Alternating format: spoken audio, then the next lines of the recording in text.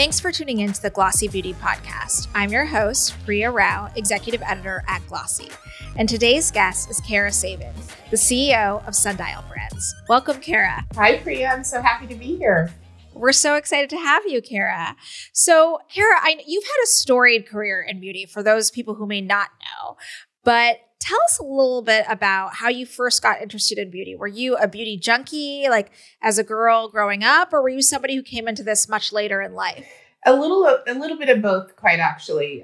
So when I was little, very young, I'd say elementary school, I think like a lot of young girls, I admired my mother and my grandmother and would get lost in their vanity cabinet and play with their perfumes and their makeup and, smell the products.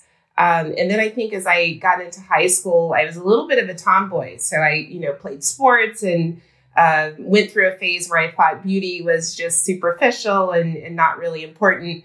But then later in life, as I started to really, enter the early phases of my career, I was talking to a friend that I had interned with who, after our internship at Kraft Foods, she went into beauty and was working at L'Oreal. And through those conversations, she was describing beauty as an industry in a way that I had not, known was possible if you're working in consumer products. And so she talked about how fast-paced it was and creative and dynamic.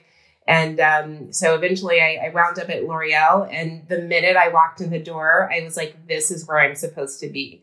The mixture of working on something short-term, but also thinking for the future, playing with products, working with R&D, working with scientists, developing creative, all of that I just found so interesting. But I do think those seeds were planted as a little girl and playing with products in my mother and my grandmother's bathrooms. Cara, when you think about, your experience at Kraft, one thing, even though the lines between beauty and personal care and beauty and consumer has blurred so much in the last few years, what would you say, like looking back, how different these two categories still are and were? I really appreciate that question because I do think there's a difference. I think there's an innate intimacy to beauty. There's a personal nature that doesn't really exist in other categories.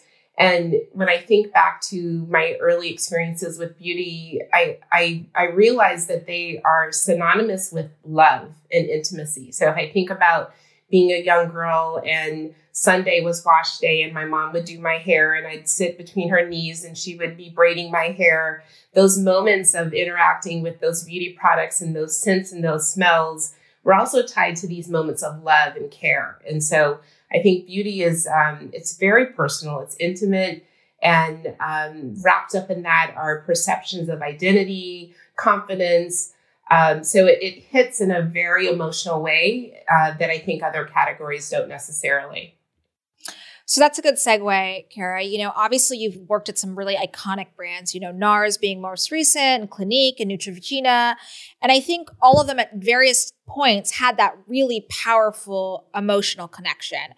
But now you're at Sundial, which is through and through. I mean, probably the brand that you probably had a lot of emotion and love for. So could you describe your past experiences a little bit? And then now being at a brand that's so beloved and so probably tied to identity, the way that you think about it. Sure. I've been really fortunate to have a career where I've worked on a lot of really well-known brands that mean a lot to many consumers. But I did not know until I became the leader of Sundial that it would be possible to have my own personal passion aligned so closely with that of a brand. I think oftentimes, brands may be well known, they may have incredible products, but the purpose element and the mission and what do they stand for and why do they exist is a little undefined. And within Sundial, if you take Shea Moisture as an example, it's so crystal clear that we unapologetically exist to serve Black women in the Black community. And that is something that I've never experienced before, leading a company and leading a brand. And I think what's special about Shea Moisture is what you're alluding to is that the community built us to be who we were. We happened to come about at a time when the natural hair movement, as an example, was just starting, and women Black women specifically really helped us develop this brand. We co-created products with them. They told us what ingredients were interesting to them. And so they're really personally invested and engaged. And that level of engagement around what we stand for and our products is just really dynamic and super fulfilling. When you think about this role and coming into this role late last year, is that what was so attractive about this company? Because, NARS, Clinique, Neutrogena, some of your other brands in your portfolio, they may have had a target, but it wasn't maybe as specific or as purposeful as this target. Mm-hmm. Yeah, a couple of things attracted me to this role. One was AC Eggleston Bracey. So she's the one that hired me into the organization. You probably know her. I believe she's, maybe been on this podcast. And she is someone that I have admired from afar within the industry and has just really done some remarkable things. So the opportunity to work with her was super appealing. And then Sundial, more specifically, to be able to, it was terrifying, but also super exciting at the same time to be able to take over this business from a family that really cultivated this beautiful legacy. And so to be able to take what they have built and put it in a position that we hope will continue to grow exponentially was very exciting.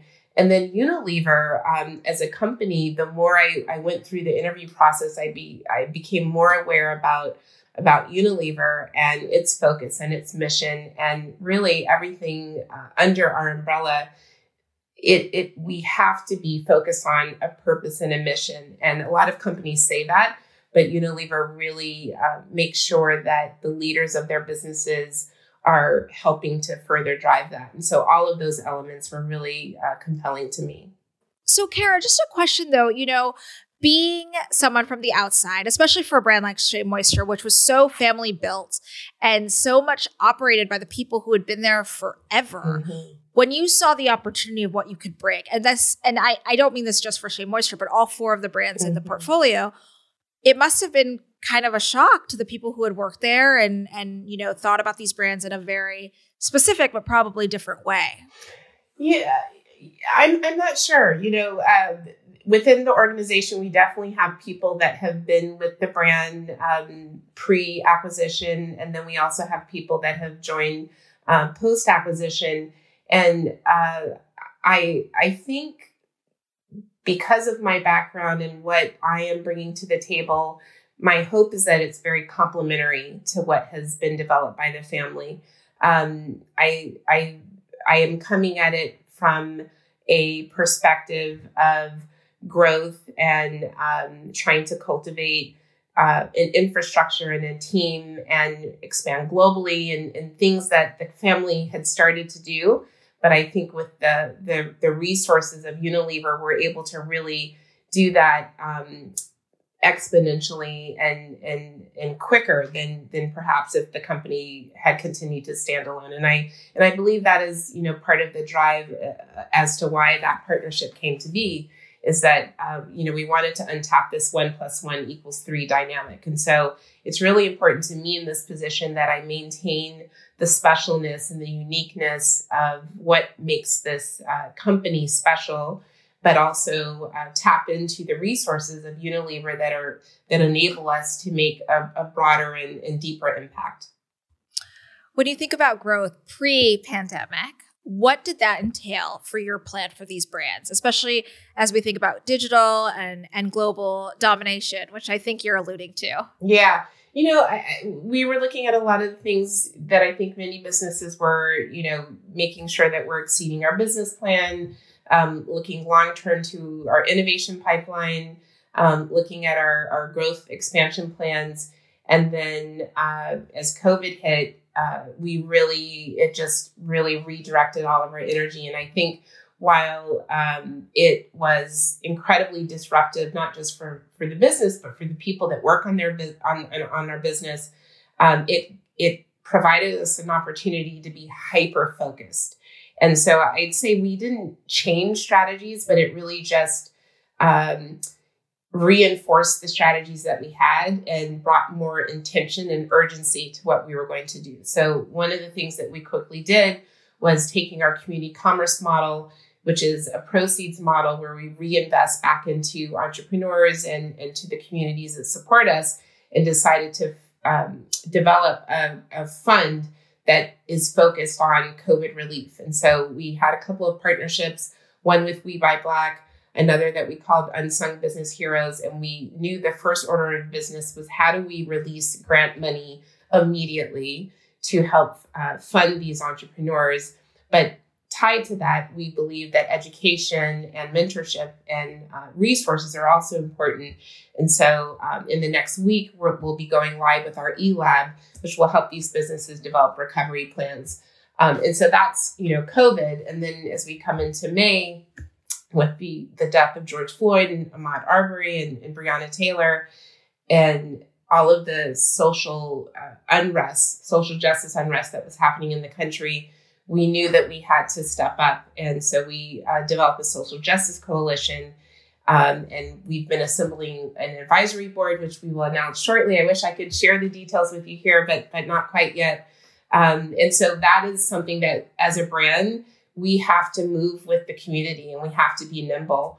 So we didn't change our strategy or our focus or our business plans or our growth focus, but we have really doubled down on things that are important to the community.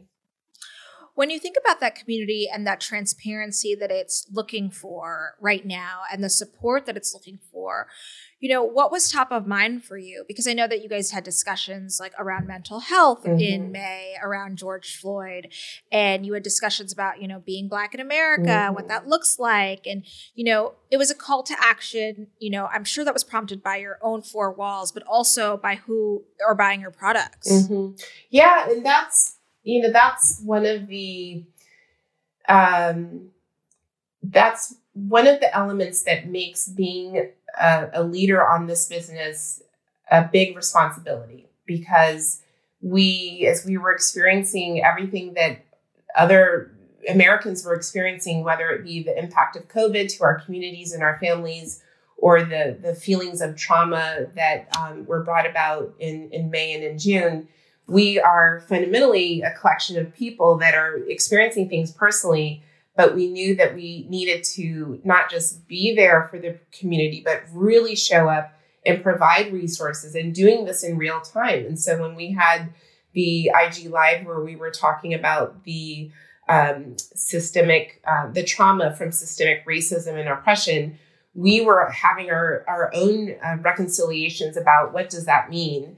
And, not really having the privilege to say, I'll handle that when I'm ready, because I am so personally processing it. We knew that we had to get out there and provide this platform and provide these discussions. And so it's a responsibility, but it really is a privilege that we know that our community is looking to us to help navigate some of these difficult times. How would you say that runs in parallel with actual day-to-day business? Because that's a huge conversation to be having and, to be thinking about all the time, but then also thinking about our stores closed or retail workers being impacted. Like, are people buying shampoo and moisturizer in the aisle the way they used to? Like, I imagine that's conflicting, but also they're all happening at the same time.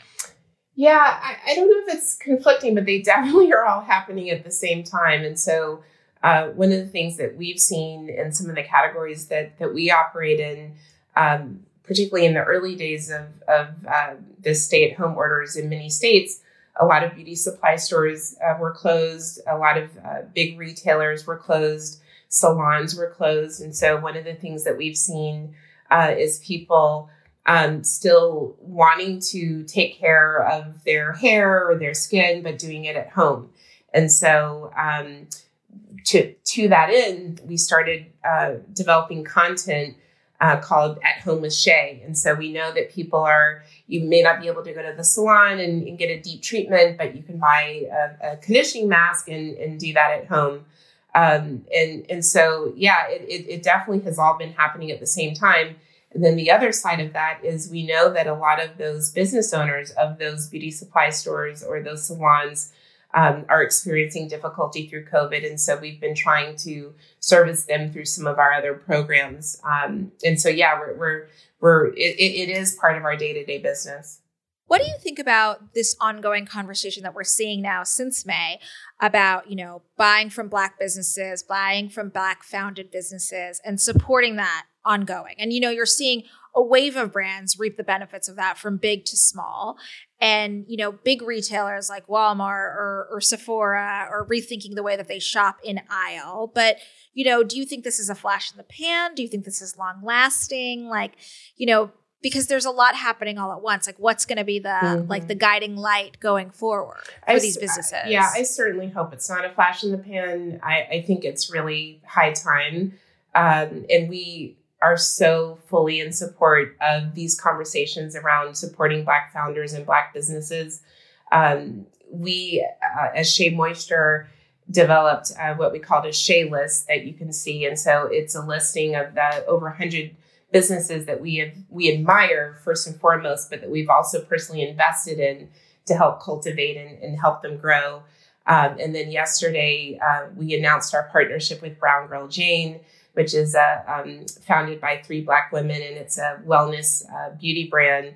And through that partnership, we are encouraging consumers to take the Brown Girl Swap pledge, where they take 5 of their existing beauty products and swap them for products that are founded by Black women. And so we think it's really important that Black women founders and Black businesses get the attention and support that they deserve. So certainly hope that this is not a flash in the pan. What about from the retail piece? Because, everybody's kind of thinking the way that they present some of these products in aisle, whether it's a Walmart or a CVS, even Sephora, and just the way that maybe some of the profiling has happened in the past around African-American customers, African-American associates, what people are perceiving in their own unconscious or conscious bias. Yeah, it's difficult for me to speak from a retailer perspective because we're not a retailer, but I think what many ingenious founders have done is they've just gone direct to consumer.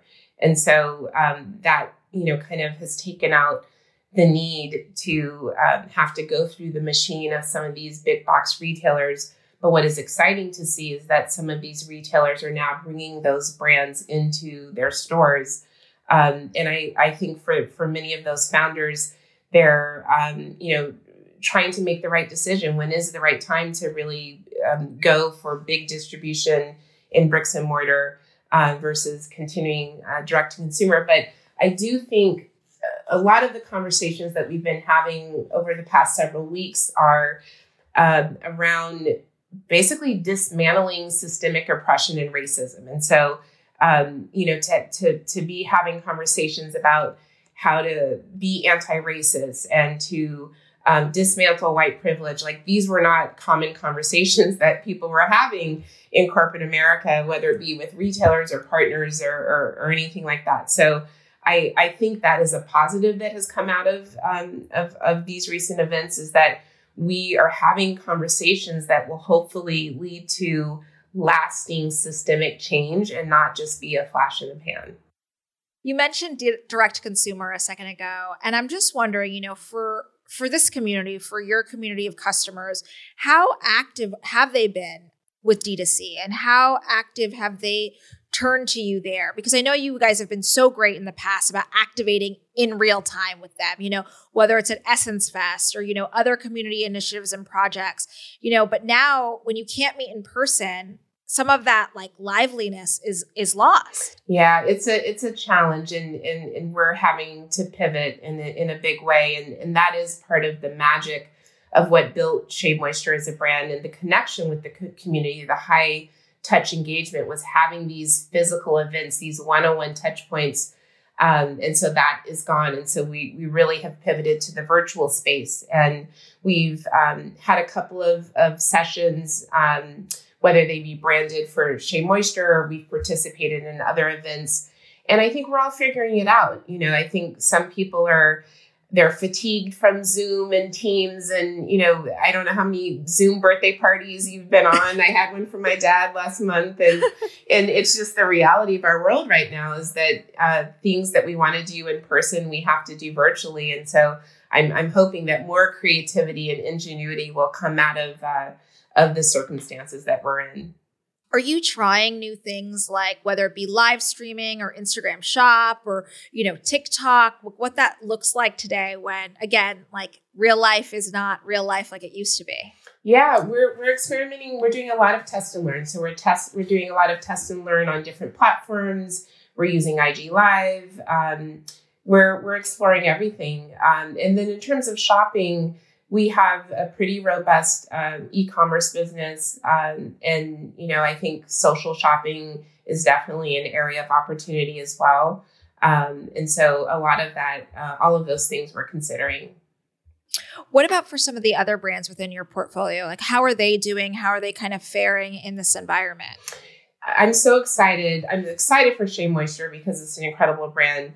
The other three brands in our portfolio, I think there's nothing but upside and huge opportunity, and they're each beautiful brands in their own way. So, MCJW, Madam CJ Walker, is an incredible brand, obviously named for a historic figure, not just in Black history, but in American business, and the legacy around hair care and also the sense of purpose. And then we have Nikeo, founded by the lovely Nikeo Grieco, and she's doing a really great business on Target.com right now, and has a clean beauty positioning with skincare products, so it's complementary to the rest of our portfolio. And then we have Nubian Heritage, which is mostly in the health and wellness channel, but with all of us taking care of our hygiene and washing our hands, and we're seeing, a resurgence of that business in certain categories. And so I think that's what the future growth opportunity is for Sundial Brands is looking at each of those and cultivating strong plans. One thing I was listening to, Cara, the way that you described each of these brands is like, obviously I know Unilever does an amazing job at incubation and also acquisition. And, one area that's grown beauty wide is, diverse foundation shades, diverse color concealer shades. And that seems to be an area that you would naturally play in, but, it doesn't seem that Sundial is yet playing there. Is this something that's on your mind in terms of branding or positioning or acquisition or incubation? Well, if it were, I probably wouldn't tell you. But no, but I think makeup, and I obviously have had a lot of experience in makeup and have been proud of the work that I've done to make those brands that I've worked on more inclusive. And it certainly is a super exciting segment. I believe Shea Moisture at one point did play in makeup and in foundation and in some other categories. So, I'll never say never. That's where I'll leave that. And what about the broader wellness conversation? Because I know that some of your brands touch in that. And obviously the self-care conversation has really reached fever pitch right now when people are at home and following stay-at-home orders still. So is that kind of dotted line between beauty and wellness something that you're focused on for the Black community as well? Yeah, wellness is super important. And I think, for some people, their perception of wellness is wearing yoga pants and drinking smoothies and, kind of meditating, which obviously that is a form of wellness. I think when it comes to our community and our consumers, health and wellness encompasses additional things. So there's mental health, there's, taking care of your physical health. I think what COVID has shown the world is the health disparities among Black and Brown people versus the general market. And so we very much care about the health and wellness of our community and our products being natural, being clean. There's, that's one level where you have the absence of bad ingredients, but really being a champion for wellness going forward is something that I think is a natural territory for us. And when you think about global expansion, Cara, I'm wondering, what would be the right fit as the rest of the world becomes more and more diverse? Like, what is top of mind in that area? Well, when you think about hair as a category, 3/4 of women consider their hair to be textured hair. And so one of the things that I think the founders of Shea Moisture did very brilliantly is they separated the conversation of hair type with ethnicity. because it really is really about the texture of the hair. And so as you look at other markets outside of the United States, which is obviously super diverse, there are pockets of opportunity, whether you're talking, Southeast Asia or the Middle East or Latin America, Europe. What textured hair is different things.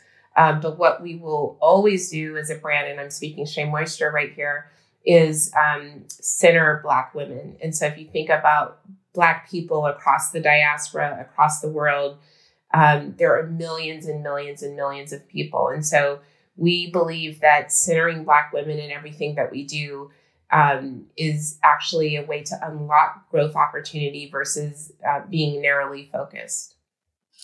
What about the perception of beauty overall? We talk about products in one vein, and then we're talking about like how these women see themselves as beautiful and powerful and confident. And it seems like you guys are obviously doing that in tandem. But, even when you look at the way that influencers are being used in campaigns or models are being used in campaigns from traditional brands, it's usually like one woman of color or and that kind of speaks to like the cross section of ethnicities. So do you kind of foresee that changing in the way that like industry wide, so that this point of confidence and celebration is really being celebrated throughout? I hope it's going to change.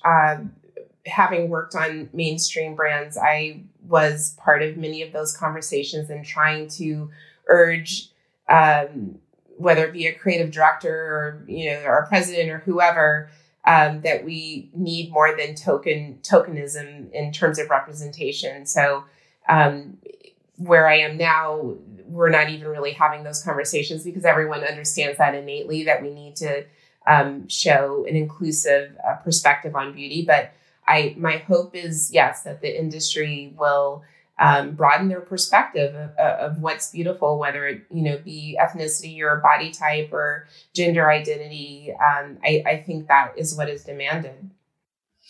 And when you think about how you work with partners and like how they view that, whether it's a Target or a Walmart or a creative agency, like I imagine those relationships are being put under a stress test too, because, you want to be working with like-minded people and businesses. Right. That's one of the most satisfying elements of my job, quite frankly, is and I help enforce this with my team.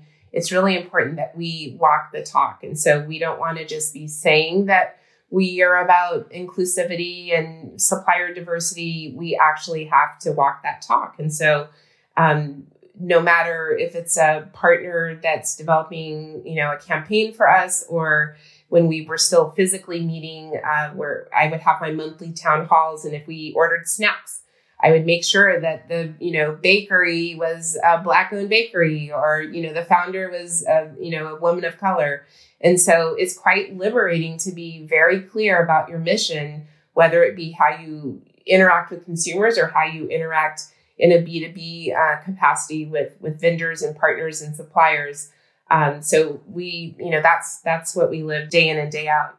How different, though, is that from your former life at some of these other companies? I mean, I imagine that people weren't necessarily thinking about who this person supplying snacks were or what the drinks were. You're a CEO of this company. Yeah. No, it's night and day, which is why it's so liberating, is that I get to call the shots and make sure that and it's not even like a heavy lift. I mean, my entire organization understands that this is what we're about. And so it's very, very different, very, very different.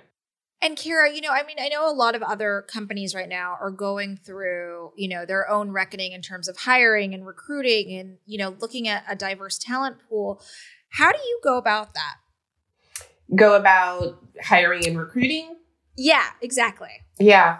We have a very diverse team. We have a diverse executive leadership team, and throughout the organization, I'm proud that we have a very diverse team. We have this conversation around equity and equality. And so my perspective is when it comes to talent recruitment and retention and promotion from within, again, I want my organization to be reflective of the consumer that we serve. And so that is my North Star is making sure that we are considering diverse candidates for each and every position, and within our organization, making sure that we are promoting and retaining and doing right by everyone.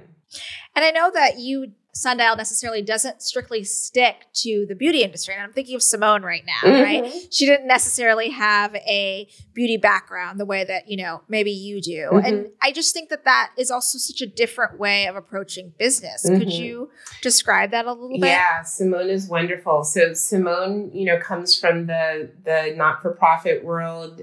She had worked with the National Urban League. And while her background isn't necessarily in beauty, it is so perfectly fit for what she's doing, which is driving community commerce and purpose. And so whether it be working with our entrepreneurs or developing and working on the Social Justice Coalition, that is the skill set that is needed. Someone within beauty wouldn't necessarily know how to go about that. And so I think diversity can come in many shapes and forms. And that is something I'm really proud of, is that, the organization isn't filled with, ex-beauty professionals. We have really diversity in background as well. And I guess lastly for you, Cara, I'm thinking about, as you plan or try to plan the next back half of the year and early into 2021, what do you want to focus on? Because there are so many different priorities at play right now. Yeah. And that, that's been a big learning experience, I think, for me and for the team, is that we innately want to do everything and we want to do it fast, but that's not really sustainable. And, I have to be mindful that the team, I don't want the team to burn out, and we all have this drive and this energy. But as we look to next year, and knowing that we probably will be continuing to live with COVID, looking at our business plans, looking at our partnerships, looking at our initiatives, and keeping that in mind, and continuing to bring focus and prioritization to what we're doing so we can make the biggest impact possible. Perfect. Thank you so much, Cara. That was so great having you today. Thank you, Priya. It was so wonderful to be with you. Take care. Thanks for tuning in to the Glossy Beauty Podcast. Our theme music is by Otis McDonald. Please don't forget to rate and review us on iTunes or wherever you're listening. See you next week.